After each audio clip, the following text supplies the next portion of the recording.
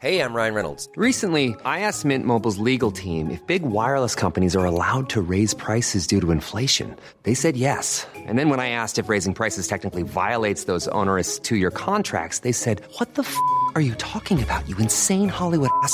So to recap, we're cutting the price of Mint Unlimited from $30 a month to just $15 a month. Give it a try at mintmobile.com/switch. $45 up front for 3 months plus taxes and fees. Promo rate for new customers for limited time. Unlimited more than 40 gigabytes per month. Slows full terms at mintmobile.com. The following program is presented by the Nerdy Show Podcast Network. Geeky programming for all nerds across the multiverse. All Nerdy Show programming is made possible by A Comic Shop, Orlando's #1 comic shop and nerd destination, and with the generous support of listeners like you. For more Nerdy Show podcasts, community forums, and learn how you can support this and other Nerdy Show programming, visit nerdyshow.com. I'm Robert Venditti, the writer of X-O Man of War and Green Lantern, and you're listening to Nerdy Show.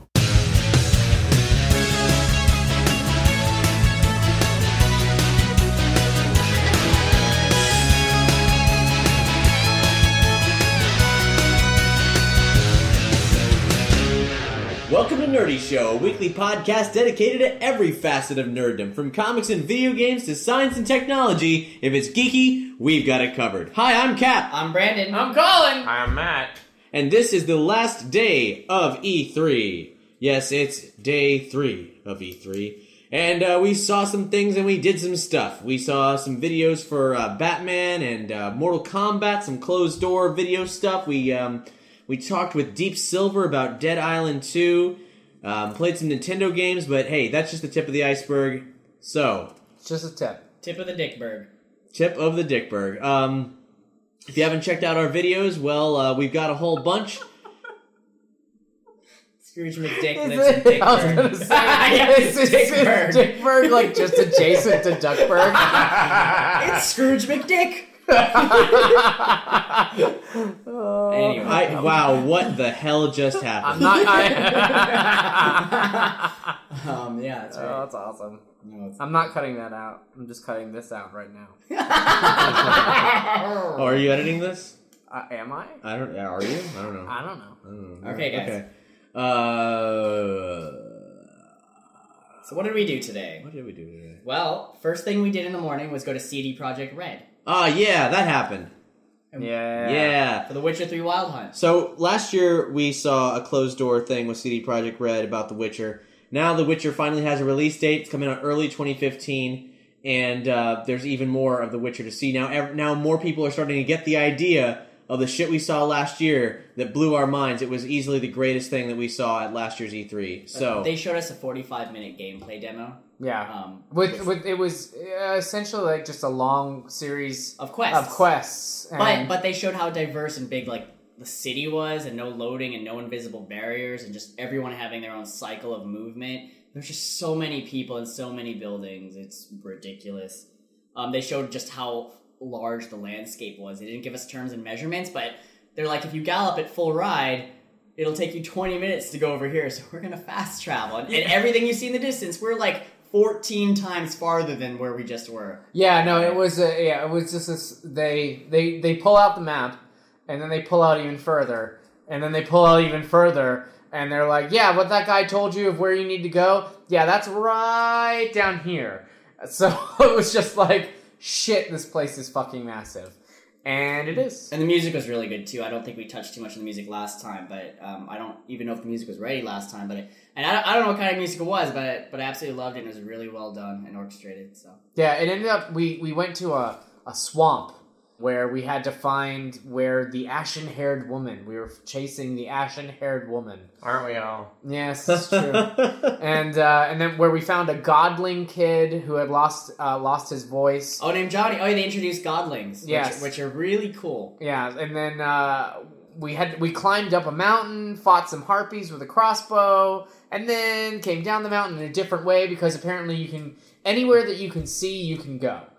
One of the main things of this game is that anywhere you can see in the distance, be it up a mountain, be it across the ocean, you can go. Oh, you can swim. Even the sun and the stars and the sky and the moon.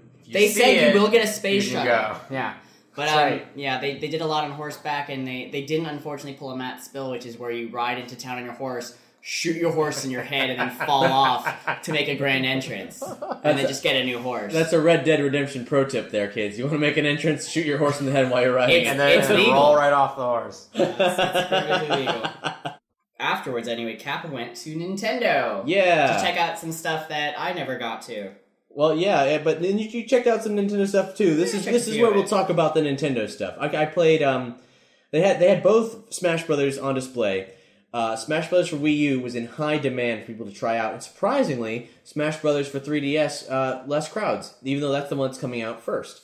So I tried that out. I tried that out for a little bit. It was it's exactly what it looks like. The graphics are different. They can't hold a candle to the high-end sparkle of what Wii U offers by comparison.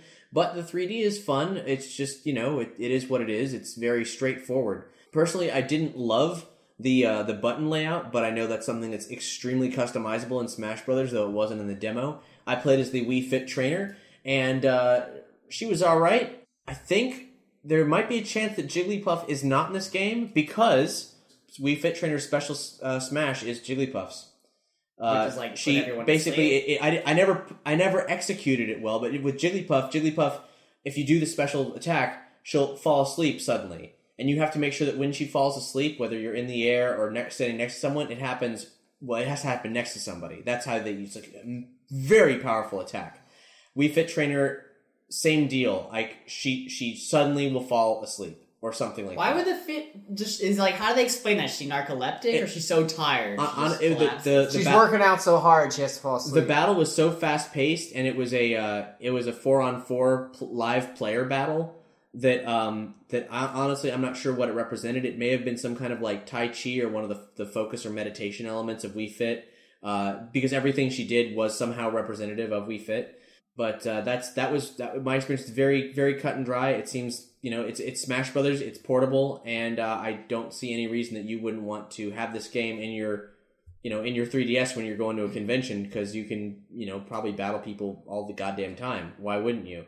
And then, of course, whatever features come with the Amiibo when there's an Amiibo, the Amiibo Nintendo figurines that we talked about in a previous episode. There is a peripheral that's going to come out for the 3DS that will connect via infrared and let you use the figurines. So I caught you playing Project Giant Robot, and I don't know anything about that actually. It looked really neat, but I don't know a damn thing about it. This is some of the shit that I was the most curious about at the entire Nintendo booth because it was very strange. There was 2 games tucked away in the back, both designed by Shigeru Miyamoto, and they both had ambiguous names. There was Project Guard and Project Giant Robot. Project Giant Robot, I should say, neither of these games were particularly polished. None of them lived up to the graphics of the Wii U. They simply seemed like they were proof of concepts. Project Giant Robot, you could design a giant robot. All the pieces of the robot were completely customizable. You cycle through them. You can expand them and warp them. And then you enter basically a city sumo arena and battle these other robots that are made out of like all kinds of weird garbage, like skyscraper parts and Russian nesting dolls and what? Okay. blocks of wood. And the controls were super strange. You hold up the Wii U controller, and the thumbsticks, the left and right thumbsticks, both represented an arm. So you'd extend the arm and then you'd lean into it.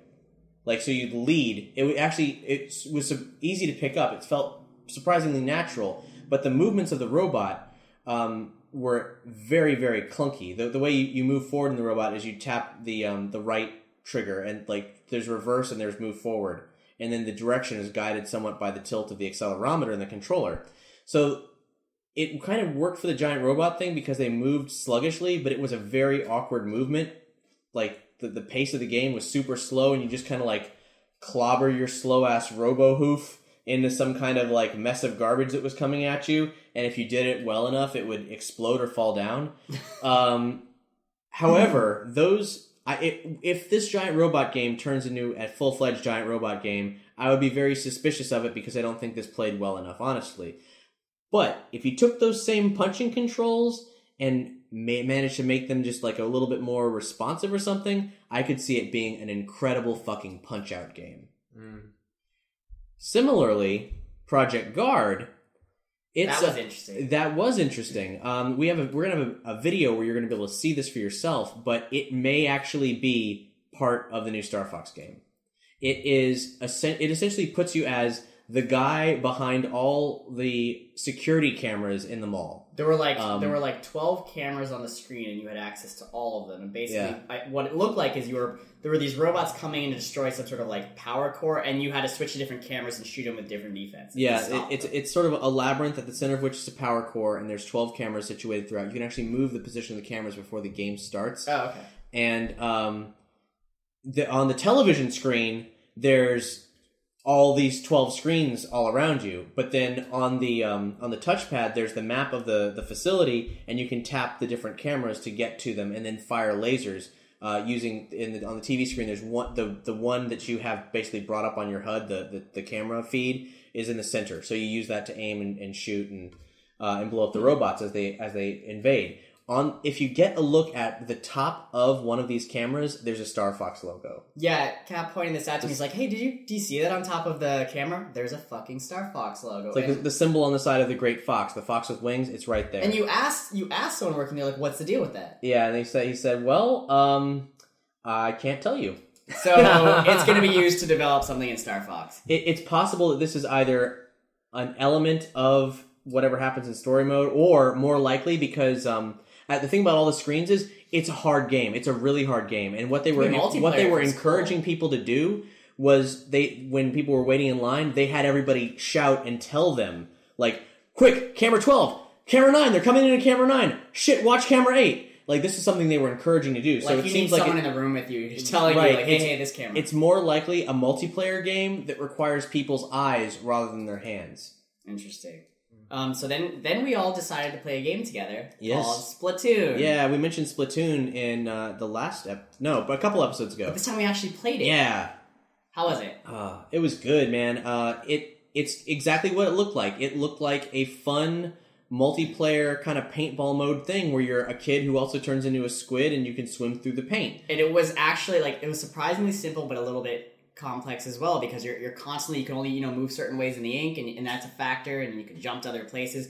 But this felt like an old school N64 multiplayer game, and it was incredibly fun. Yeah, it's got layers, like it's not just a game where you like shoot and destroy the other team, which you do, but you have to paint the floor with your ink and gain ground, and then that also provides a tactical advantage because you're a squid that can swim in that ink. And you need to regain ink by turning into a squid and getting into the ink. So it's like the ink is your resource, and it's also your like percentage of control on the board. It's very, very clever, like how it works out.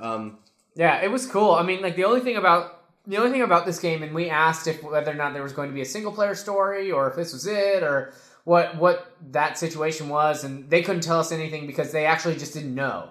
And this is a very late addition to E3. Yeah. However, I do have to say that based on the graphics and based on what it is and the replayability and all that kind of stuff, it's a really fun, get with their friends and just have a really good time kind of multiplayer game. But it's not a game that I would necessarily buy in its current situation. I mean, obviously there's way more to it. Well, maybe more maps. I mean, yeah, sure, more maps and all that kind of stuff. But I don't know where a single player would play into this. Maybe it would. I think it's literally just multiplayer.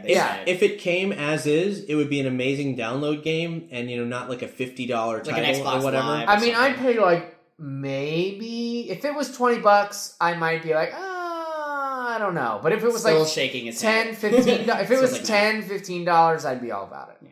And there's a very good chance that it could be a download game because Wii U is kind of all about that. Yeah. Like you can just like any major system now, but you can download games as soon as their release date hits. So Nintendo has been really pushing some very clever download exclusive content, like the NES Remix and so on. So it could happen. Time will tell. So I got a chance to watch Hyrule Warriors a lot anyway. I didn't get to play it, ran out of time. E3 was very hectic today with time constraints. But it looked like a Dynasty Warriors game, with Zelda characters. We've already discussed that. But up front and, personal with it, it looked incredible. It looked like the Zelda game I always wanted, because you have these vast open environments, you have bases, you have armies, you have main bosses wandering around fucking shit up. You have something Cass said, you have Princess Zelda going out for the first time with a sword and leading an army of men. That's what she should be fucking doing. She's leading an army to take over bases being attacked by the enemy. Swarms of human Hylian soldiers. Yeah. Defending against goblin hordes. You don't see that. You've never seen that in Zelda. And it's done well. It's not just like, hey, it's Dynasty Warriors and we threw over Zelda skins. Well, it's kind of like that. But all of the characters have really, really unique moves that you'll notice from all of the previous games you've played. Like, Zelda will have light arrows, and she'll have that magical Triforce Triangle move that you may have seen her in at the end of one of the games. And it's just, you'll see things from all the other games in it. There's giant Dodongos and all sorts of enemies. And, Dynasty Warriors aesthetic never really appealed to me, but the aesthetics of Hyrule do. Like, even the treasure chests and the way, the bases and castles look are specifically Zelda. Yeah. And, for what it's worth, I actually played Sonic Boom for the 3DS for a moment. That was interesting. Sonic Boom! It's a new Sonic game based on the Sonic television series that they've either started or are going to start, and it's the problem with modern Sonic games is it's not about Sonic running fast and just doing stuff and trying to make snap-second decisions. However, this game is interesting because it has an added mechanic that's different. It's intentionally not about Sonic just running everywhere. You swap between 4 characters: Sonic, Tails, Knuckles, and this new Badger Girl character who has a boomerang. And it was a neat platformer in that regard because you're hot swapping characters all the time to overcome different sorts of obstacles. However, it's also kind of nonsensical and dumb because after going through a level for a while, eventually I got to this I don't know what it was. It was some kind of container filled with water, and I had to use this power up that Tails had inexplicably, which is all of a sudden it's a submarine game. It was a platformer in a jungle. Now I'm in a submarine. Now I got to navigate this underwater maze in a limited amount of time and use sonar to find where the item is that I need to get and then get back out of the thing. It was there any explanation, or maybe it's just part of the demo? I'm sure there is, but I'm sure it's not good. That sounds really dumb. Yeah. Man. So on the one hand, it was neat. On the other hand, they screwed up. Here's the thing: typical Sonic game. Every Sonic game, they add a fucking gimmick. All I want out of a Sonic game is to run really fast. I don't want a fucking targeting system. I don't want to turn into a werewolf. I don't want a sword. I just want to run really fast, nonstop, with normal fucking music. Make it a goddamn side scroller. Make it amazing. Make it super fast. I just they keep adding a gimmick well, you might want him to transform. I want another character with a gun. We might want this stupid thing. No, I just want a really fast Sonic, and they don't do it anymore. Ever. And they're never gonna. Anyway, moving on. What else did we see? Brandon, you saw some cool stuff. You guys went to... We went to 310 Studios to talk with the creator and co-founder of it, who also created Adrift.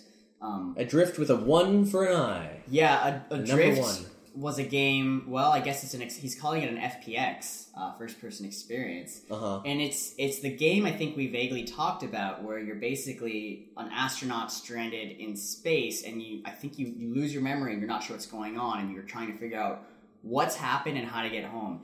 And we have a pretty good interview with the creator that you should definitely listen to, and we'll link to that as well.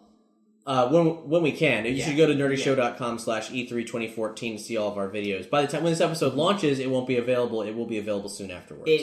What I can tell you is it's a very it uses the Oculus. They said they will have a version without it, but while once I use the Oculus and headphones, I don't want another version without it. Like, playing that game on a TV is so much different than having it right in your face and in your ears. Yeah. A much different experience. Very disorienting. I felt like I was in space for a second. Like, when I started getting into the game and forgetting I was in a room. Like, I was like, oh shit, wait, I'm in a room still, not floating next to the Earth or staring at the sun. Brandon, I wasn't here for this. Can you explain this to me? And how did it start? What was the experience like? Well, it was a very short technical demo. There was no gameplay. He said it's basically you're just looking at the environments for now.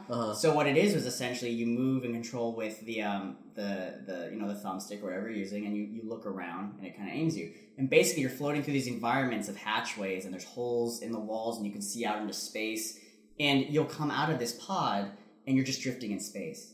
you're just like, you look to the right and there's the Earth right in front of you. You look to the left and there's nothing but stars. And in front of you there's little glimmers of like broken pieces of satellites. And you just like, I'm going to go to this one and see what's there. And I kind of float and there's just things on the inside. I finally get to it and there's just like debris and shit and you're going in. And basically what the technical demo was from getting one side of this space area to a device on the other. There wasn't much more to that, but it was the 2 minutes I played of it was absolutely brilliant. And for the creator, this was a very, very, very personal game for him. Which, like I said, you can check out on the interview. I don't have the details with me, but you should definitely watch that. Yeah, no, he went through a personal event in his life last year that caused, and that allowed him to, and the things that he went through and the things that he did in order to either make amends or whatever. He didn't go into specifics of what happened, but this game is kind of like a catharsis for that situation that he went through. It's hard for me, based on what you've said, to not believe that situation was simply he went to go see Gravity. No. He's been getting that question all day, every day. And we asked him about it, and he's like, it's nothing like Gravity. But he's like, he heard about Gravity, and then he went to, and he was like, oh, god damn it. But then he saw it, and he's like, oh, it's okay. This is absolutely nothing like Gravity. This is an experience unto itself. Yeah. Gravity's like an action movie, he's trying to get home and all this shit, but this is completely different. Yeah, he doesn't want to necessarily... And he's been developing this for years before everyone even knew about Gravity. Well, not years. He developed at least 2. Yeah, but he did say that I asked him if it would be similar to experiences like Flower or Journey or something of that nature, where it's the experience of going through the game is the whole point of it. It's not necessarily... And those are some of my favorite games. Yeah, it's not necessarily like difficult mechanics or anything like that, really difficult puzzles. It's about the experience and the journey of those games. And he doesn't necessarily want to equate it to those games, but he said in terms of games that already exist, that would be the closest to what he's going towards. There's missed elements where there's puzzles and trying to figure things out and where things go and how to get certain things to other places and so on. But it's all the quest of trying to get home and trying to be safe. And honestly, like, just the vastness of space that you're in when you feel like you're in it is just kind of overwhelming it sometimes. Yeah. So it's yeah. Yeah, and he said that there's no enemies. There's no bullets. There's no guns. There's no violence. There's no violence. It's just you and the environment.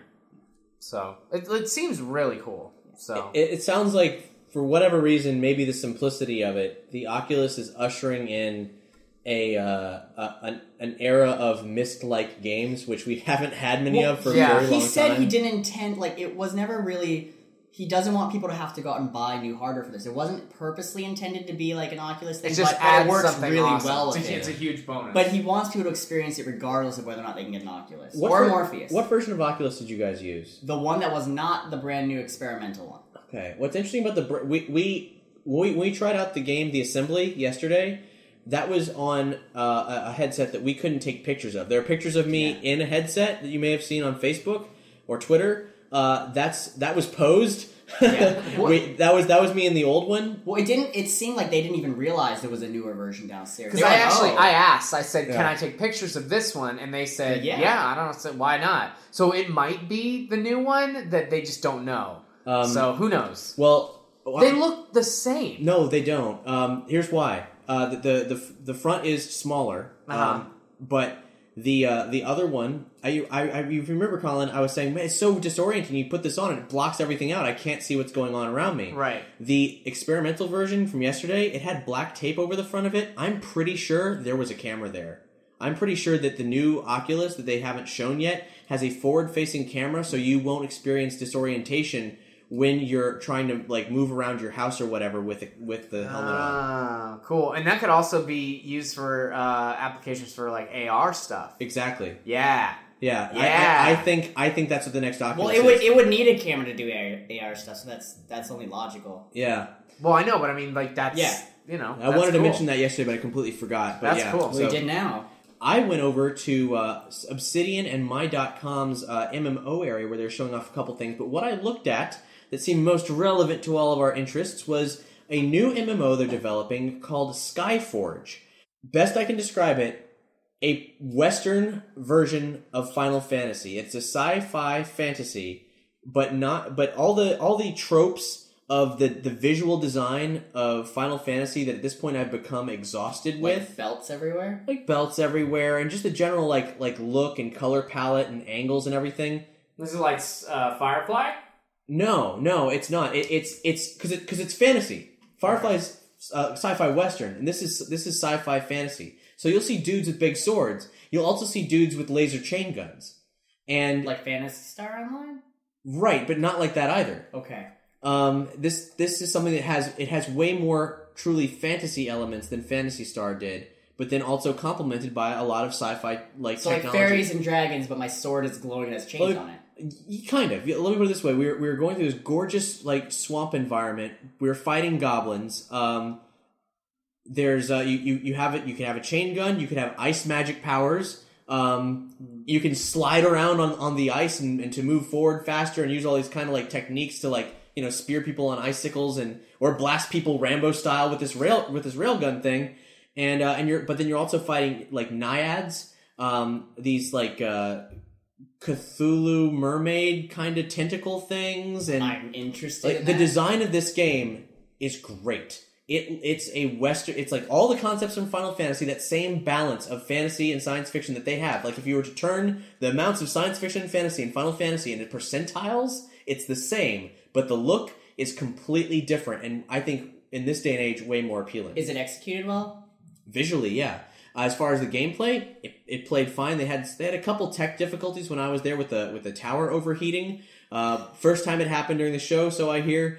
But as far as like the gameplay itself, it's an action MMO, so it's not like you hit somebody and wait for them to hit you. It's very, very action oriented, and I, who don't play MMOs at all, was actually really impressed by it. Left and right click, scroll wheel, the standard walking buttons, and then 1, 2, and 3 to switch to different forms of attack or weaponry, and it worked really, really well. I picked it up like nothing, and like I said, I don't normally do that kind of thing. Best I do is Minecraft, it also does not confine you to a class. As long as you're not in the middle of a battle, you can swap your class to another thing, so long as you've unlocked it. Yay! I like games that do that. It's and the whole object of the game is that you play as an immortal looking to ascend to godhood. And even after you've achieved godhood in this game, it's just like real life. It's not just that you have like special loot or whatever, and like you're designated as that, but the game itself sort of changes. You'll have followers who do things for you, kind of like the people you pick up in Assassin's Creed 3. And this is online? Yes, this is online. And cool. These aren't real people. These are NPC characters that go out and kind of. But other people will see that you've ascended to godhood. Yes, and that will give you a different social standing within the game itself. So it seems very well thought out, and it's certainly very beautiful. Is it being released anytime soon, or is it still like beta, alpha? I forget what stage, but it's either alpha or pre-alpha. I think it's alpha, and it's coming out maybe next year. Okay, cool. Well, I'll have to check it out when we learn more, because it sounds interesting. But like I said, I haven't seen it, know nothing about it besides what I just heard from you. Yeah. We went over and we met up with Little Orbit, who have taken over the Adventure Time gaming rights or whatever. In the past, it's been D3. Hey Ice King, Why'd You Steal Our Garbage was a great game inspired by Zelda 2 Link's Quest, and then it was followed up with a dungeon crawler game that I played at San Diego Comic-Con last year. It didn't like. It was kind of repetitive and super boring, and I didn't like Diablo anyway. Diablo's fine. I just don't particularly care for dungeon crawlers. It turns out they went out of business. Yeah, they went stone broke. So they don't even know where they are anymore. So they've been dissolved, and the rights went over to Little Orbit, who, if you guys remember, actually are responsible for the Young Justice game.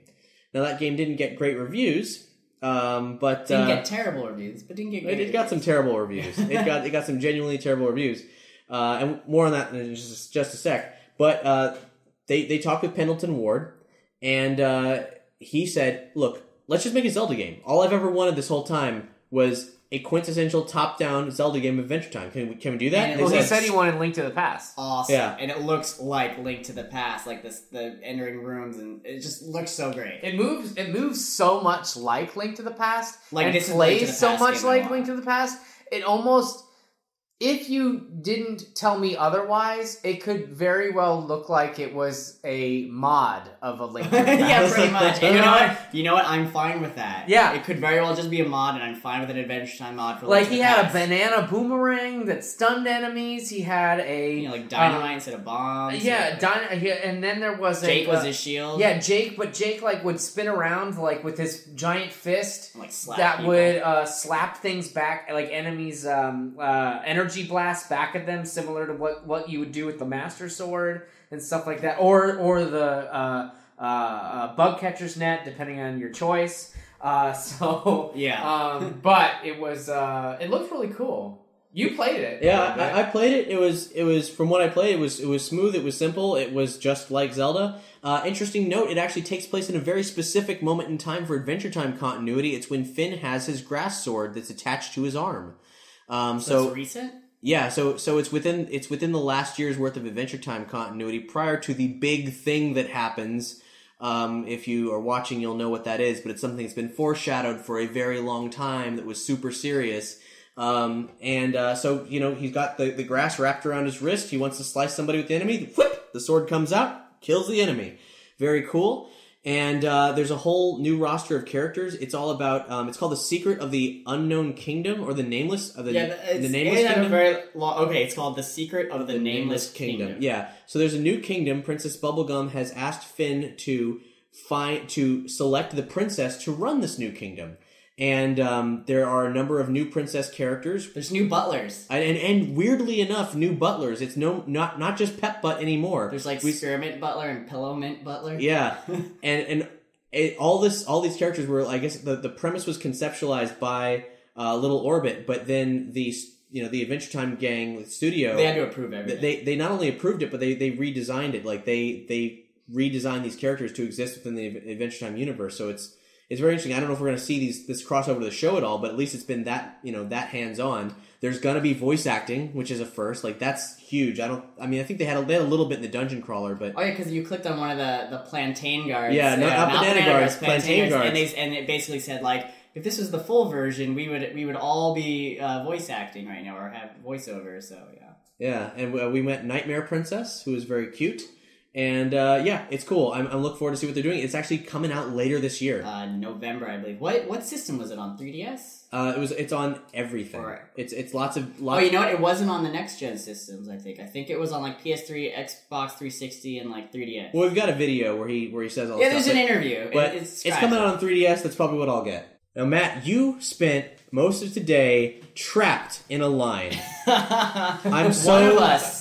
You took it. You took it for the team. You were in 2 lines today. You spent time in 2 lines today. One of us had to wait in line for a very long time to play Evolve, and it was you. Yeah, one of us had to play. Because everyone's been talking about this shit. I took it upon myself to wait through that line, which was deceptively short because there was only a couple people in line, but not realizing that this arena kind of weird style game 4 vs 1 are actually potentially much longer bouts than you would think. How long did yours last? I guess.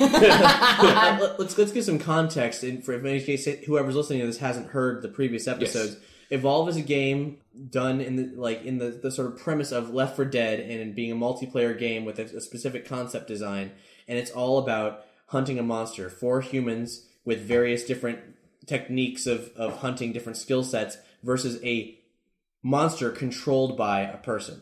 So explain what you've learned about this game. What I've learned about this game is that it's much more co-op strategy oriented than any other shooter that I've ever seen. As particularly in the arena sense.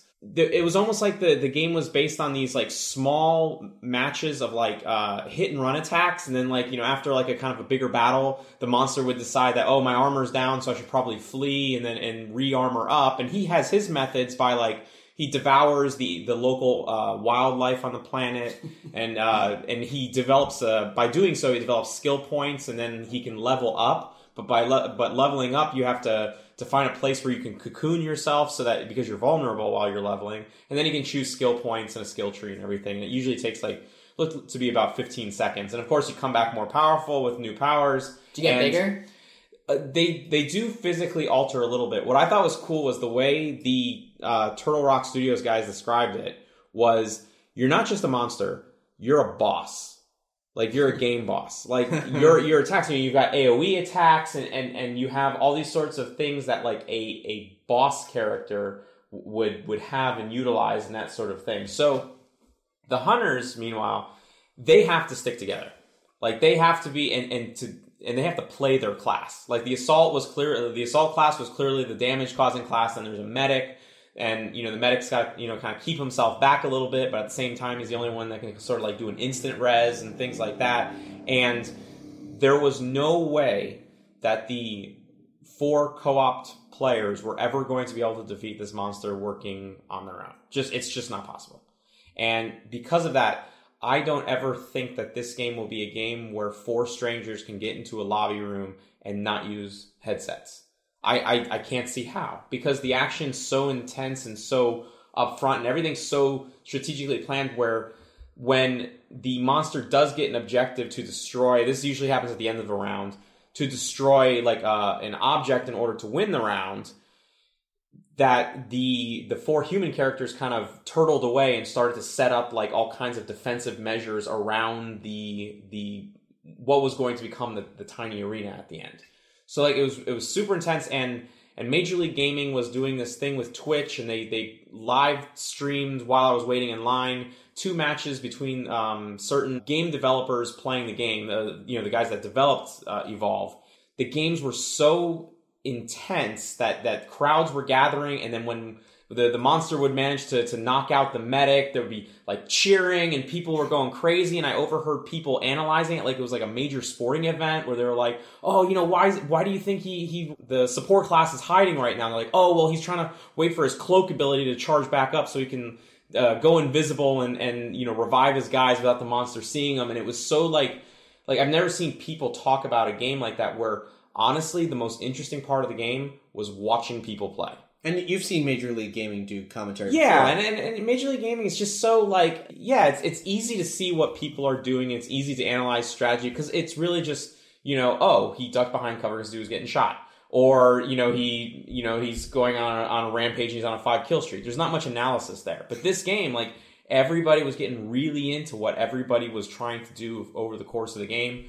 I saw the Major League Gaming producer, like, he was there and he's on his walkie-talkie, like, cut to the trapper. And he's like, oh, cut to the monster. Like, it was really, like, crazy intense, and, like, it makes for, like, a really good spectator game, which is something that I find FPS is very difficult to watch. Do you think they did that on purpose? Like, design this game to be, like, a spectator sport almost?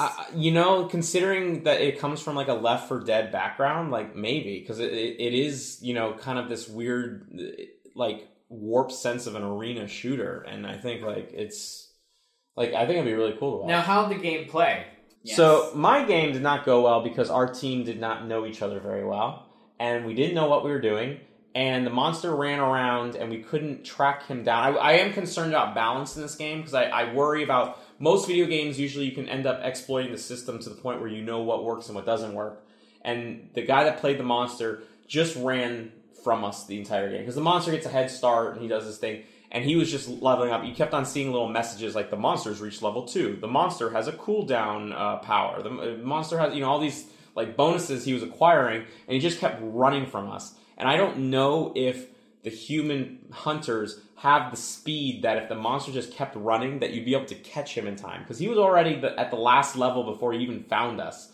And then it took like 6 minutes, and then the monster swooped in, killed our medic like right away, and like literally tanked, like, or he camped the body so we couldn't get to it and revive him, and he just killed the other 3 of us, and game was over in like 6 minutes. And this was after watching like 2 30-minute matches while I was waiting in line. Good job. So it's good job pulling your weight in that game. Yeah. So like, and I was the last one on my team to die, so I'm happy about that. But you're just running the opposite way the whole time. But I'm just curious if this will be a game that eventually will be easy to exploit. Just simply running away and powering yourself up, and then camping, and then killing the medic. Like, it seems really easy. I mean, but on the flip side, if you have a really good strategic team who's planting traps and hiding and strategically placing themselves, it could be the other way around, where you could kill the monster really It easily. could be, but the thing is, we were running after the monster because he kept on powering himself up, so we didn't want to leave him alone forever. He would have just come in, as he ended up doing, But at he the did max have. level. He said they have to take like 15 to 20 seconds to power up. So I guess at some point you could have maybe caught up while he was leveling. Yeah, it's true. Well, the trapper character, who's kind of the hunter, has a pet, and the pet picks up the scent, and that's how you find them at first. The fucking pet occasionally would just lose the scent.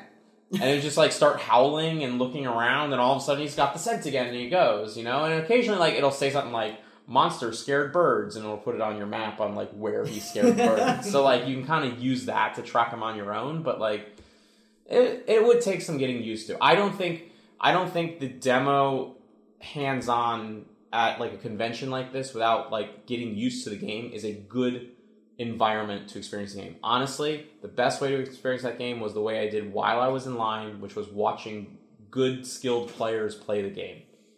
Does it have a single player? No. It's just a multiplayer game? It's all 4 versus 1. That's the whole marketing behind the thing. That's cool. Yeah. Now, this isn't the only mode. They did say there's going to be more modes. They also said there's going to be more hunters.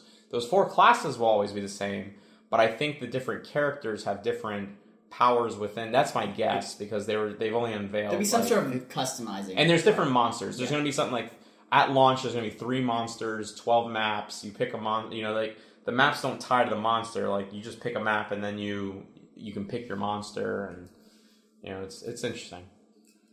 It's going to be a good game. The actual, like, physics of the game and everything was fine. It was just, advanced shooter. It was good. Do you know when it's going to release? No. 2015. Well, no, they have a date. I just don't know. I don't remember either, but I think it's this year. I mean, I think it's far enough. Yeah. I think it's this year. Cool. Well, actually, one of the interesting things I thought was I didn't realize the background of this game was it was actually THQ, and it never got to really. Yeah, it never got to. Obviously THQ filed for bankruptcy before this game came out. And honestly, like, with the amount of best of awards that were, like, nailed to that wall, changed everything. Would have completely changed the game for THQ, I feel. Wow. Yeah. That's rough. Mm-hmm. Oh, yeah. Speaking of things that were, like, canceled and died, that reminds me, Young Justice. I talked with one of the guys who designed the Young Justice game. He was bummed about, like, what happened with the game and all that, and says that just as an official word, guys, Greg Weisman told us on the show a number of times, if the Young Justice game did well enough, the series could continue via the game. They said the sales weren't bad, but they were not good enough. And currently, there's no consideration being given to a Young Justice game. As much as the people at Little Orbit like genuinely love that television show, and we discussed for a while the the news that broke about what ultimately killed the TV series, being the sexism of the marketing. Wasn't it just developers. that girls liked the show? And that was literally it. It was that it had a high percentile of adults and women that liked the show, and the people who were responsible for marketing it refused to branch out to those other markets. It had to be action figure sales, and so they killed the show. Literally, that is why the show ended. From Paul Dini, Batman the animated series creator, who is executive of DC Animation, said this in a podcast several months ago, and that's the word. So they were all really upset by it because they said they felt that the cancellation obviously hurt the game. The fact that there wasn't a lot of support for Young Justice. So unfortunately, right now there is no future plans for Young Justice in any medium that anyone's aware of. R.I.P. Again. Deep Silver, Dead Island 2. Well, actually, before that, I stumbled across this really interesting game that's coming out for PC and mobile platforms called This War of Mine. Yes, I didn't see this, but you told me about this it. This was man, I didn't expect to see this game, and it looked incredible. And essentially what it is there's a fictitious war going on, right? There's no country, it's just a war, and you're playing as the citizens trying to survive. And this game is also experience-based, where the creators really want to show the devastation of war. They want to show you what happens to the civilians when they get caught up in things they don't want to have to do. But what's really interesting is that the creators are Polish. and they are like, because the Ukrainian bullshit is they're like this happens right next door. It's not right funny. next door. So they're like, war is not fun. Yeah, they're like this isn't. Yeah, there's nothing about war that's fun. They're like, yes, this is a sad game, but there are happy moments in it too. So yeah. Yeah, but they're basically just like they're shooters and all that kind of stuff that glorify war and make war a really fun experience. It's not like that because we're living right next to it, and those people are not experiencing those things. This is news to me that war is not fun. Yeah. Tell that to wargaming.net. Video games is always... Oh, man. Yeah. I think that's really cool, but that sounds so conceptual, I don't know how they pull up. Okay, what kind of game is this? Essentially what it is a survival game. The only is it third person? No, well, I don't know how to describe it. It's kind of 3D side... It's like if you took The Sims and flipped it to a side-scrolling thing. Yeah, I mean, what you were presented with was a house. And the house was, and you could see all of the levels of the house, like all of the floors of the house. It was like a makeshift shelter that everyone was like, these three people were like gathering and hiding. Yeah, that they found this, large stylistically 3-story house. Really nice. Yeah, I don't know how the words to describe it. It's in black and white, and and they. No, there was color. But it was very minimal color. Oh, like there were lights of and grays and but the characters moved to the different rooms just with point and click, and they could search those rooms to see if there was any kind of scavengeables or anything like that they could find. But the it's a very difficult thing to describe. Let me see how it starts then. Okay, I'll start over. But it's like a small kind of like a tactical view of what this house is. Okay. Essentially, the whole point of the game is to survive. There's one button when you start the game. It says survive in the menu. You click on it and the game begins. Now, every time you do that, it's procedurally generated. You have no idea how many days the war is going to last. They said it could be 7 days, it could be 100 days. Every time it's different. Also, every single character you get or find or start with is completely different too. You may have a character that's really good at cooking, because eating is a big part of this game, and trading too. So you may have a character that's really good in cooking, but who's also really empathetic, so you don't want to send him out to scavenge, because if you have to do something bad, he's not going to be able to deal with it psychologically. Now, if you have another guy... So there was, in part of the demo he showed me, they sent a guy out who was kind of sensitive to... And you can only go out at night, because during the day, you're a fucking target during a war. And there is temperature mechanics, and you will need to build fires in your house if it gets too cold. And, food and bedding, and there's sleep meters and all that shit. But basically, you have to go out at night, you'll send one of your guys, and he came across this old couple. Now, one of the people he was staying with in the shelter was sick, and so he wanted to look for medicine. Now, he decided to show me what happens when you're a dick. You can be nice to these people, you can trade, but he killed them and took the medicine from these elderly couple. And when he brought the medicine back and helped his friend, the character was like, I can't believe I just did that. Like, how am I supposed to live with myself? The look in his eyes. And he would wander around in circles and keep spouting this stuff. And then his meter, it said that he started to get sad. And the cook, who was really empathetic, it affected him because he felt from I can't believe he had to do that. And he started getting sad too. And so you can get severe depression where your character will stop scavenging and looking at things, just sit in a corner bawling and having to deal with what's going on around him. Now, on the upside, you could always get a character that's really strong and just doesn't give a shit about hurting people. And it's always, they emphasize trying not to be dicks, but if you have to, it's war. You can't trust anyone. You need to survive and take care of your own. He was trying to emphasize that. Yeah, it's not fun for anyone. One of the really interesting things that the creator that we spoke to said was that when it's war, nobody's the good guy. Because when you're surviving, you might have to come across a situation that will allow you to save your children, but will harm another human being. He was very serious about this game. Yeah, and he also said that it's a very interesting storytelling mechanic because there's no you create the narrative. You are what the you narrative. do and the good or bad choices and the psychological trauma that you're bringing to the character. And you can recruit other characters if you are good and do certain things, or if you're bad. Depending on what their character classes or choices or personality. And there are crafting mechanics, and he said it's not going to be anything over the top. You're going to need a fire, you're going to need wood, you're going to have a way to make a fire. You're going to need it at some point. You're going to have to find food. You're going to have to build beds. You're going to have to do certain things so your characters don't just die of the psychological trauma of all the people and things that are dying outside. Yeah. And Yeah, so it sounds like he's like, I know this sounds very depressing, but he's like, there are really good, fun moments in the game, I promise. There will be moments where you do things right and things seem a little bit better, or you survive and you realize, that you've made it. And it does get released this year, and this is the great thing. They said it's being made for mobile platforms because the way that it's viewed, it's perfect for tablets and stuff. He said there will never be microtransactions for it. He's like, there's no point in this game if you could just buy extra food and supplies right off the bat. He's like, that would defeat the entire purpose. They will never have microcredit transactions. Yeah. So I just want to state that. Like, he's dead serious about it. No, it's a really cool game, and we're going to keep in contact with him because he gave us all of his information, and we're going to potentially be having a beta test with this game. Wow, very cool. Yeah. Okay. So, a beta test with Brandon. Yeah. So then we went up to Deep Silver, the guys who do Saints Row. We saw Dead Island 2. Now, the original Dead Island wowed us with a gorgeous trailer and underwhelmed with the I personally haven't played it, but we had a review on the site back in like 2011 or something, and I guess the it was generally mediocre. Most people thought that it was just a mediocre game. They thought that it was going to be based off of the trailer and of that world, but it never ended up. It was different. It was not. It was just.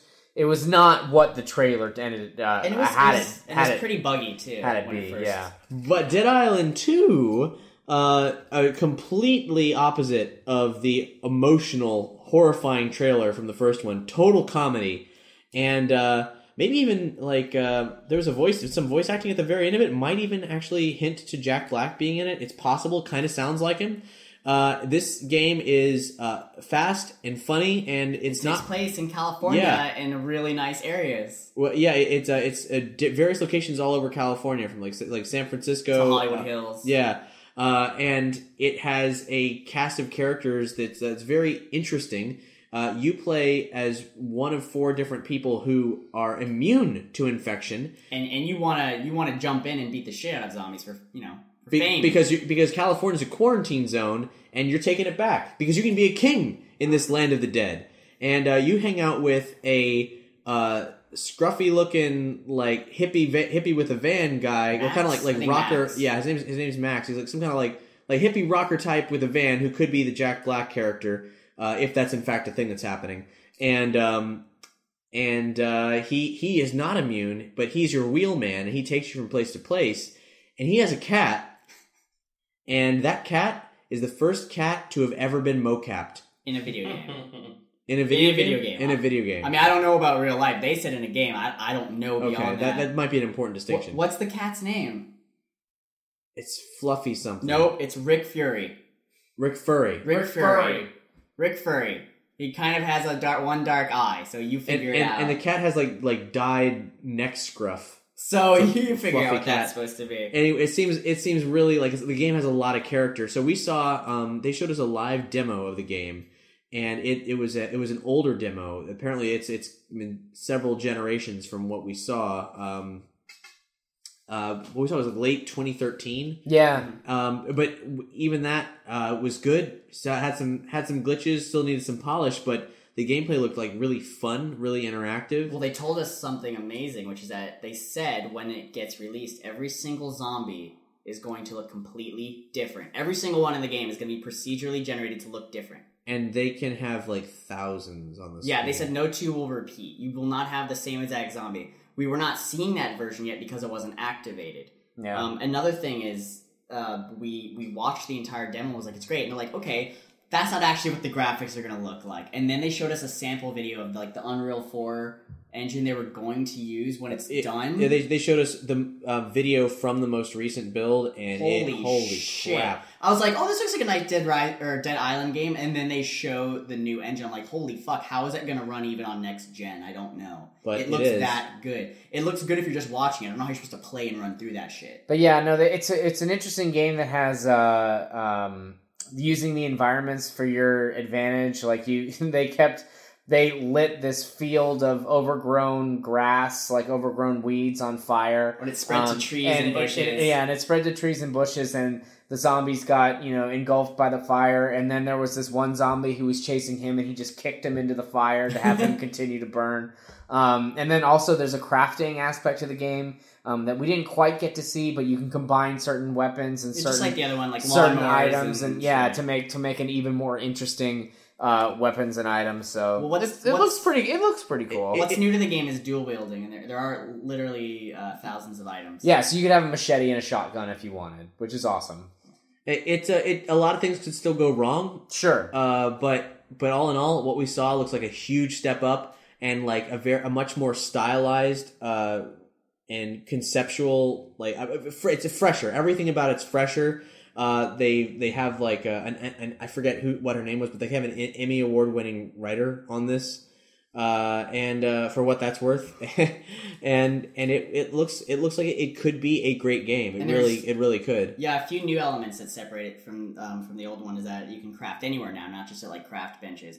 And I'm not sure how it worked in the first game, but in this one you can have 8 players just drop into the map whenever, and you can kill each other. So you can either play nice with them or fuck with them, and they will try to kill you. So you can play the entire map, the same game with people online. Yeah, and the dudes who were doing the live demo of it, like you could tell they actually genuinely love playing the game. Like they were goofing around with each other while we were like watching them do it. They just really love playing even the build from 2013. Well, there's a part in the game where they turn on the record player and they're playing "Love Is in the Air" as you're just slaughtering like 100 zombies. It was a really great moment. Yeah, no, it was fun. Did they do the first Dead Island? I think so. Yeah. I think so. Yeah, it was the same people because they mentioned how they made that first trailer. However, they did get a new studio has joined on with them. Jaeger, which is why they were spelled differently, but they were handing out little bottles of Jaeger, which was great. Oh, I still have one. And they also did Saints Row 4, right? Yeah. Deep Silver. And I guess it shows that they can take series and make them better. Yeah. And they're two completely different series. It's great that they can diversify. The only thing that I had an issue with was that, and it's just a little odd, is that all of the zombies were generally Caucasian. The character that you were playing with in the demo was Caucasian. All the NPCs that you spoke to were Caucasian.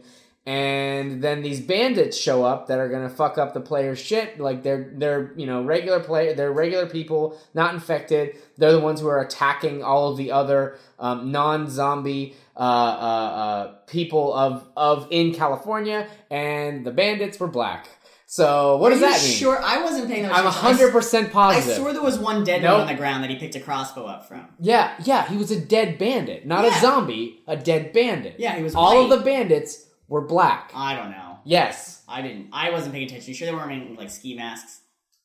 I couldn't see that far into the screen. He never got close to him that I recall, so I wasn't really. You could see them out the window. You could see them driving up in the car. Well, good thing it's not the final version. Right. I'm just saying, if they keep that in the game, then we're gonna say some shit. Sure. But yeah, I mean not that we're trying to start something. Caucasian Anglocentricity is unrealistic, especially I mean like if you're gonna play in Los Angeles, like it's a melting pot, so it better. Well, we're recording in Los Angeles, guys. It's real live sound Someone effects. just got shot. The zombie apocalypse is here. Yeah, it's actually happening. So after Dead Island 2... One last thing we had time to visit today. It was a biggie. Yep, we went to Warner Brothers, guys, and we saw Batman Arkham Knight. And MKX. Yeah, Mortal Kombat X. And that's all we're going to say. Nope. Done. Sorry. This is some content that we saw that is not being shown anywhere currently, aside from in that theater.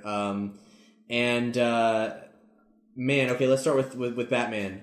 Holy shit! The biggest criticism of Arkham, Arkham and Arkham City was that after a while the playstyle got repetitive. Well, let's say before we even got to the game, you walked by a hallway that had figures of characters from Arkham Knight, and what was in those figures? I don't know what this was, and this happened the very end of the day. So when we were done with these screenings, everybody was done. The whistle was blown. Everybody was off work. So I couldn't ask anybody about this.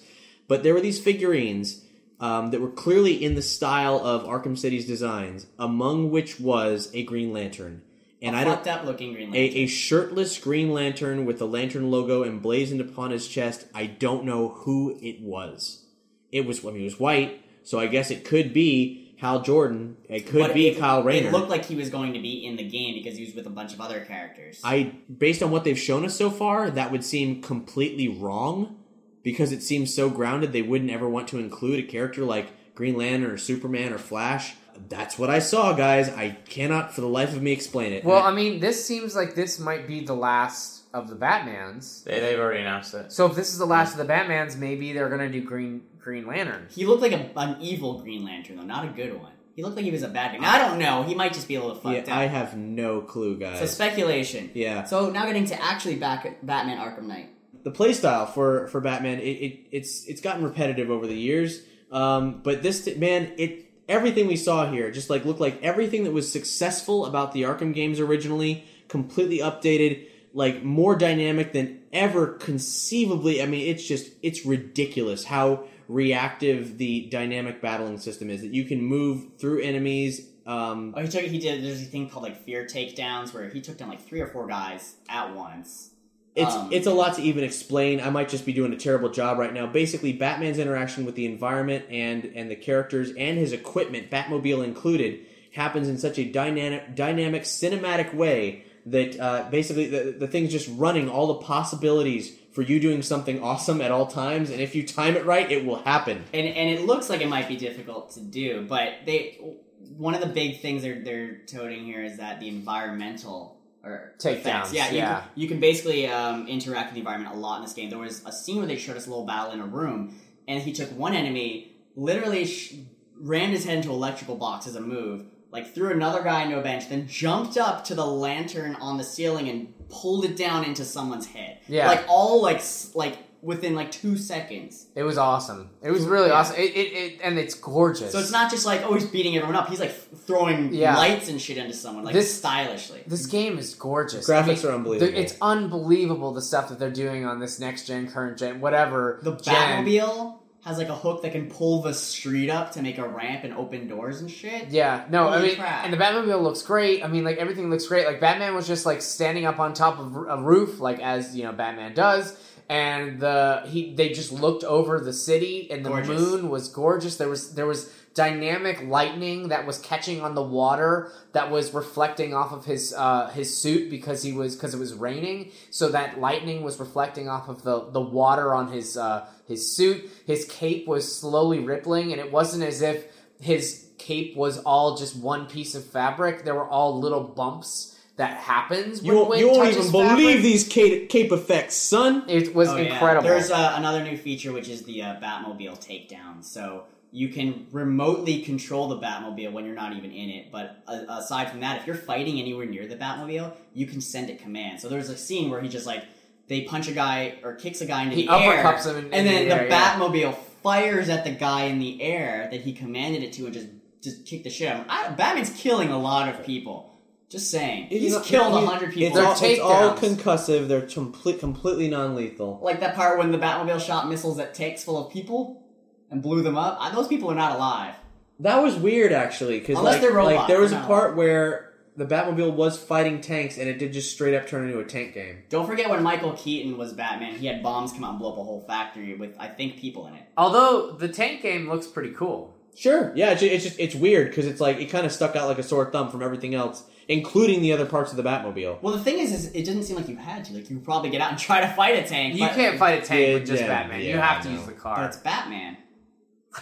It's Batman. I mean, come on. I'm sure if you can hop up on top of one and drop some grenades down, I'm sure they'll let you do that. But it basically turns into a hovercraft. There were 7 tanks, though. Yeah. Yeah, there was a part where there's this whole army of tanks, and you're like, oh, well, guess what? I'm a hover tank too, bitch, and yeah. That's essentially all I can describe. The Batmobile also... No, you want to get up to the top of a building? It'll drive your Batmobile real fast and then eject out of it. You're gliding, motherfucker! Yeah, you can shoot yourself out of the Batmobile based on the momentum. So if you really keep fast, the momentum that the Batmobile is doing. So now you can pretty much launch yourself from other... There's new grappling hooks. Also, they said they add, because it's on a next-gen system, they added a whole nother layer to the height of the level. So whereas you could go to the top of buildings and stuff in the other games, this one is like 2 to 3 times taller. Like, the buildings are so massive, there's just a whole other layer that you can get to that you couldn't before. Yeah. And they have all new grappling hooks for that and stuff. Scarecrow is a heavy focus of this game, but also one of the primary antagonists is a character calling himself the Arkham Knight, who's some kind of Batman-esque masked camo fella. Yeah, the Arkham Knight is not Batman. Yeah, you look at the title and you think, Batman surely must be the Arkham Knight, for he is a knight in Arkham. But on occasion when he's visiting. But it's this other guy who clearly has a vengeance thing going on. Maybe he's somebody from the previous Arkham games who's now got a new moniker. They're saying that it's a new character, but he wears a mask, so there's got to be a point. I'm thinking like a reveal is going to be really important. So it's either going to be a character who actually was present, maybe just a regular human character in the previous games, or a character from the Batman series that people will recognize. I think Jason Todd is an easy pick for it. Maybe that's good enough, or maybe that's too likely. Maybe that's a red herring. Yeah, because there was conversations where he shows up. When Batman first shows up, the Arkham Knight shows up in a helicopter and has Batman in his sights. And you go into the cockpit with the Arkham Knight, and who ends up speaking to Scarecrow over the radio. And Scarecrow's like, "No, you need to leave him be. You'll get your chance for revenge, but we need to take care of this now," and stuff like that. And the Arkham Knight was really pissed that he wasn't able to kill him. And later, like, he tells the soldiers how to get past Batman's defenses. He's like, "Don't aim for the symbol on his chest. That's like the most. That's the strongest it's a trap. part. Yeah. Aim for where they meet the joints, like in the knees and like over and like in his shoulders. Like that's where you want to shoot." So he clearly knows a lot about Batman. And Batman doesn't know who the fuck he is. Exactly. Yeah, so it's really, I don't know, we'll see. It looks great. It looks exactly what you would expect. It looks like I'm watching a really awesome episode of the animated series, but I can play it. Yeah. Rocksteady's back at the helm, so you can't go wrong. If you love the first 2 games, this one looks like 1,000 times better. Yeah. Well, how about that mobile prison in the back of the Batmobile? he's got these 2 chairs that will come out and turn sideways, and you can put people in them to rescue them, but you can also just hold people in there as a prison. Yep. So it's really funny. Yeah, they said that would be a way that you could potentially be collecting like supervillains and putting them in there, and then just lock like you lock the Penguin in the back of the Batmobile, and then you have to take him back to Arkham Asylum. Who knows? So. Then we saw the finale of the day, Mortal Kombat X. Now, Mortal Kombat. Yeah. Now, Matt, you're a huge Mortal Kombat fan. This is a big deal for you.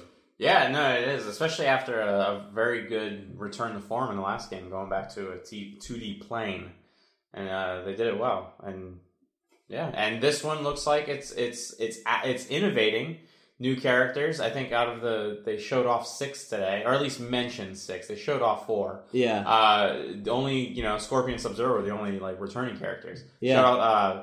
Sonya and Johnny Cage finally got together. Yeah, obviously they had to have screwed at least once. So right, Johnny but Johnny didn't wrap it up. Johnny didn't wrap it up. Yeah, Johnny didn't use a Johnny. What's their daughter's name? Casey or Cassie? I forgot. Cage. I think it's Cassie Cage. I think it's Cassie Cage. Cassie Cage. She's chewing bubble gum. She's looking tough. She's maybe like 18, 21, something like that. She didn't seem too young. They also so I don't know how long ago they knocked boots, but it's been a while. And she uses guns. I saw that part at least. She has guns.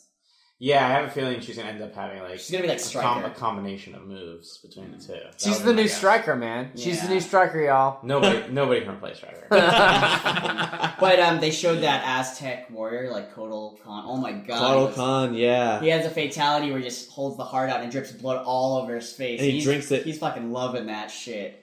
But one of the cool things that I thought they did in this preview was they showed a video during like E3 that everyone could see, like the fatality where Scorpion like shoots a hole through Sub-Zero, but you didn't actually see the rest of it. I don't think they showed. No, they showed. That's not the end of the fatality. There's this funny part. He shoots a hole. The heart dangles down out of the cavity. But that's not the end. That's not the end. Holy shit, that's not the end. It's fucked up. What happens is Scorpion jumps up with a sword, slices the first part of Sub-Zero's face off. His mask falls off. You can see his actual face. His face slides off, and he hits the floor. And you just see his brains and part of his tongue just flapping and you see inside of their skull as blood drips out. And his brain kind of slips Like, sags out of his head, the like tongue onto the is floor. just a flap in his throat. Yeah, the half of his tongue is just flapping around. So that's the finish of that fatality that you didn't get to see, and I see why they didn't show it. I don't think it was safe for television. It's not safe for anybody. Yeah, it was really fucked up. It's genuinely disturbing. They showed us a lot of fatalities. As was the fatality where they the Master Blaster character sliced the Bug Lady in half. Oh yeah, that was pretty great. My God, straight down the middle. All the new characters are fucking brilliant. Like D'Vorah? It's interesting because it does embody everything that I loved about Mortal Kombat as a little kid. Like, I wasn't good at the game at all. I was garbage. But like, and the game didn't have a great story, but it had enough. Like, it didn't. There wasn't anything there. It was just enough information. Just enough information to be exciting. The backgrounds are cool. You could imagine the rest, right? Mm-hmm. And this has all of that. Like, you can jump off the backgrounds and shit. There's so much character in the landscapes, not just because they're interactive. And the new characters really feel like the crazy shit that made Mortal Kombat seem so cool. Mm-hmm. But another interesting thing was they added that, you were saying before, Spill, that, or a while ago, that in the old Mortal Kombat games, I don't remember which number, but you could change the style of weapon. Yeah, the PlayStation while fighting. The PlayStation 2 Xbox, original Xbox era, like those games, all of the characters featured fighting styles that you could change on the fly in the middle of a fight. They've gone one step further or back. But what they've done, so you can't just change mid-battle, is every single character from what they've shown us has at least starting off 3 different ways to play that character, kind of additions to that character. So for instance, they showed us Sub-Zero. You could choose for him to have ice swords, like, that come out of his hands. You could choose for him to actually have special moves involving an ice shield, or you could choose for him to have special moves that, what was the third one? Oh, he could make the clone of himself and, like, throw it and do all sorts of things. So it actually changes the move set of each character. Yeah, every character is different ones. They're class-based fighter in some way. Like some class, like Scorpion will be always on fire, or drag demons out of hell, or use like swords. It's really cool. And it also changes their physical. It completely changes. It changes the physicalities of the characters when you select these different traits. Well, what'd you think about that, Matt? I mean, that's an interesting step. It looks like it looks like a good direction, I think. Well, I guess what was weird is it didn't seem like there was ever a standard one. They all were vastly different and vastly specialized, and I don't know what that means you couldn't not choose one. Yeah, to have it just changed like the skill set really.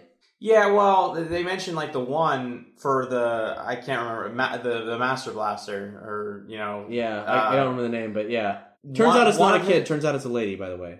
One of the classes, you're continually taking a small amount of damage in order to increase your damage output. Well, no, it makes it so there's a move, so the girl on top stabs you and takes a huge chunk, and then it makes you twice as strong for a while. So, like, it's like, they're not... It's not just a skill set; it can also affect the amount of health you have. Yeah, and the strategy. That was very unconventional. Yeah, very. So it made D'Vorah had one where it's like she's just all of her attacks with her tentacles, at least, or whatever those stingers were just all poison. Yeah, one of the Scorpion ones is that he is engulfed in flame, and that means that anytime you are fighting close combat against that Scorpion, you're taking a little bit of damage from his fire. And it is a move he has to activate. They didn't really say how long it lasts. Or maybe it just lasts once you activate it. I don't know. I'm not sure. Yeah. I don't know. It'd be interesting to see that if it affects their X-ray or fatality skill set.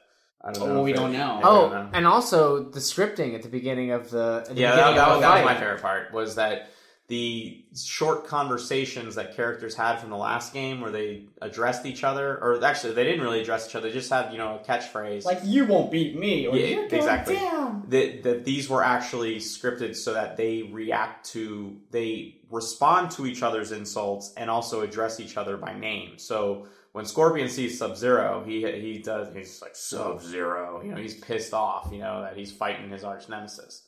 So that's a welcome addition too, to bring you more into ridiculous story that is Mortal Kombat. Yeah, what a wonderful, ridiculous. I want a Shang Tsung character. I can't wait to see who the fuck it is. It's crazy. It just seems like everything is shown so far. I hope they don't screw it up. It seems like a perfect embodiment of everything that Mortal Kombat's supposed to be. Mm-hmm. I would probably get this one if it remains as good as what I've seen, or even better. I would probably purchase it. I haven't been too heavy on the fighting games lately, but I would totally get that one if it's as good as I saw. I would say the only problem I had with the last one was online.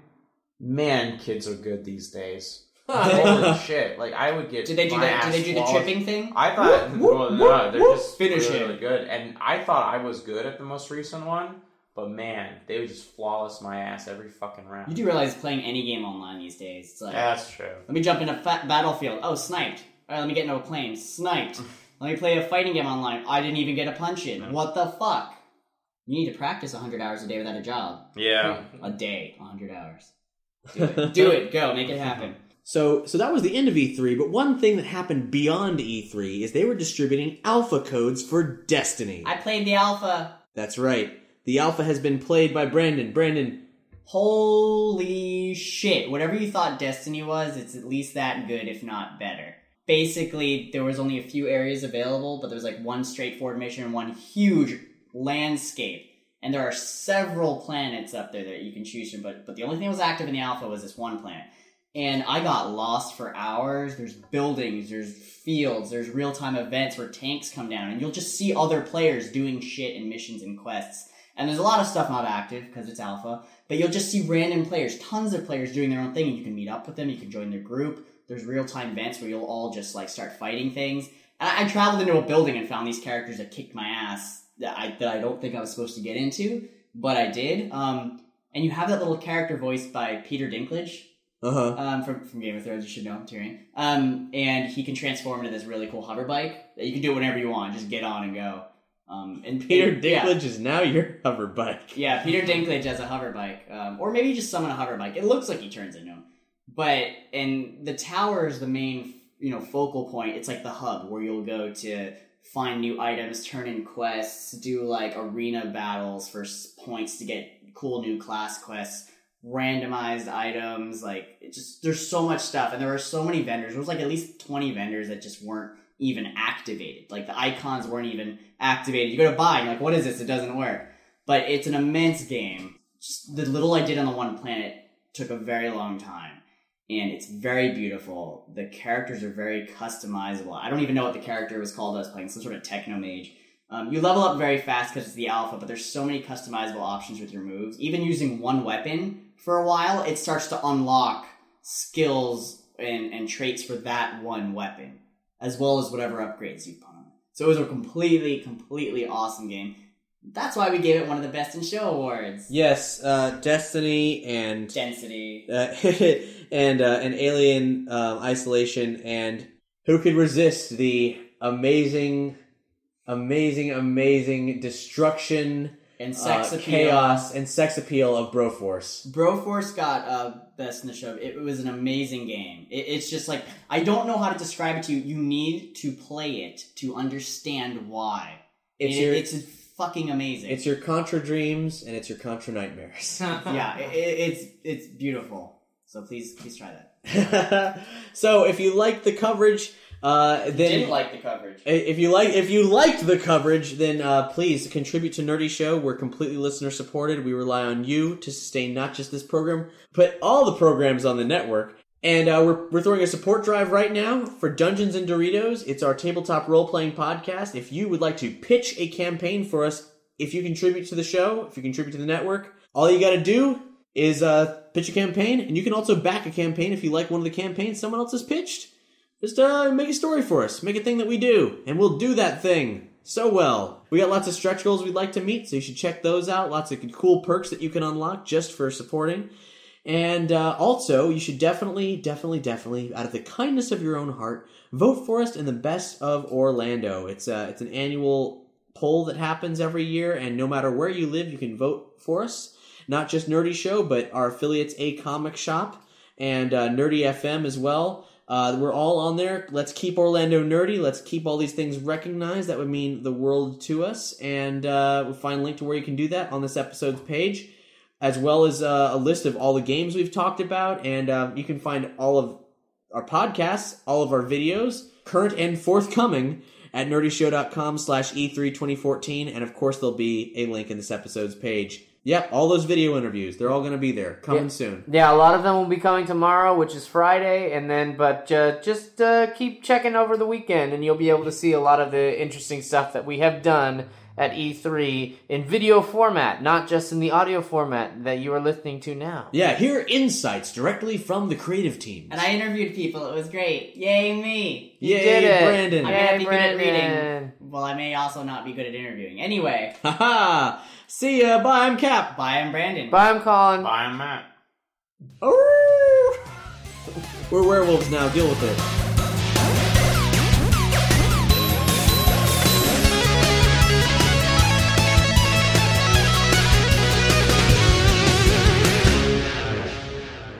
Hey you! Thanks for listening to Nerdy Show. We mean that. As listener-supported entertainment, we rely on you to keep this and other shows on the Nerdy Show Network alive by telling a friend, rating and reviewing us on iTunes, shopping at nerdyshow.com/store, or directly donating to the network. Any size contribution gets you exclusive Nerdy Show audio and images and lets you participate in our monthly support drives. Just go to nerdyshow.com/support to chip in. To find out how you or your company can underwrite this or other Nerdy Show programming, visit nerdyshow.com/sponsorships. For more episodes of Nerdy Show, as well as other fine programs, community forums, videos, articles, and more, head over to nerdyshow.com.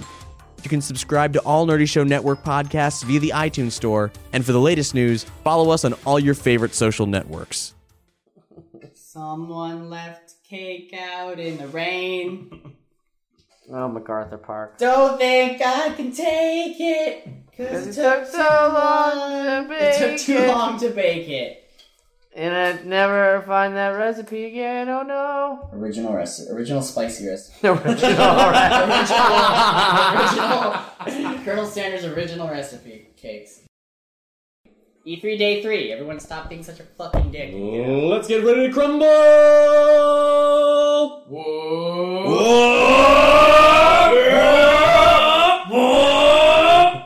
Willow. Willow. Oh, shit on my dick. Alright. 3, 2, 1! I think it should be 3, 2, 1!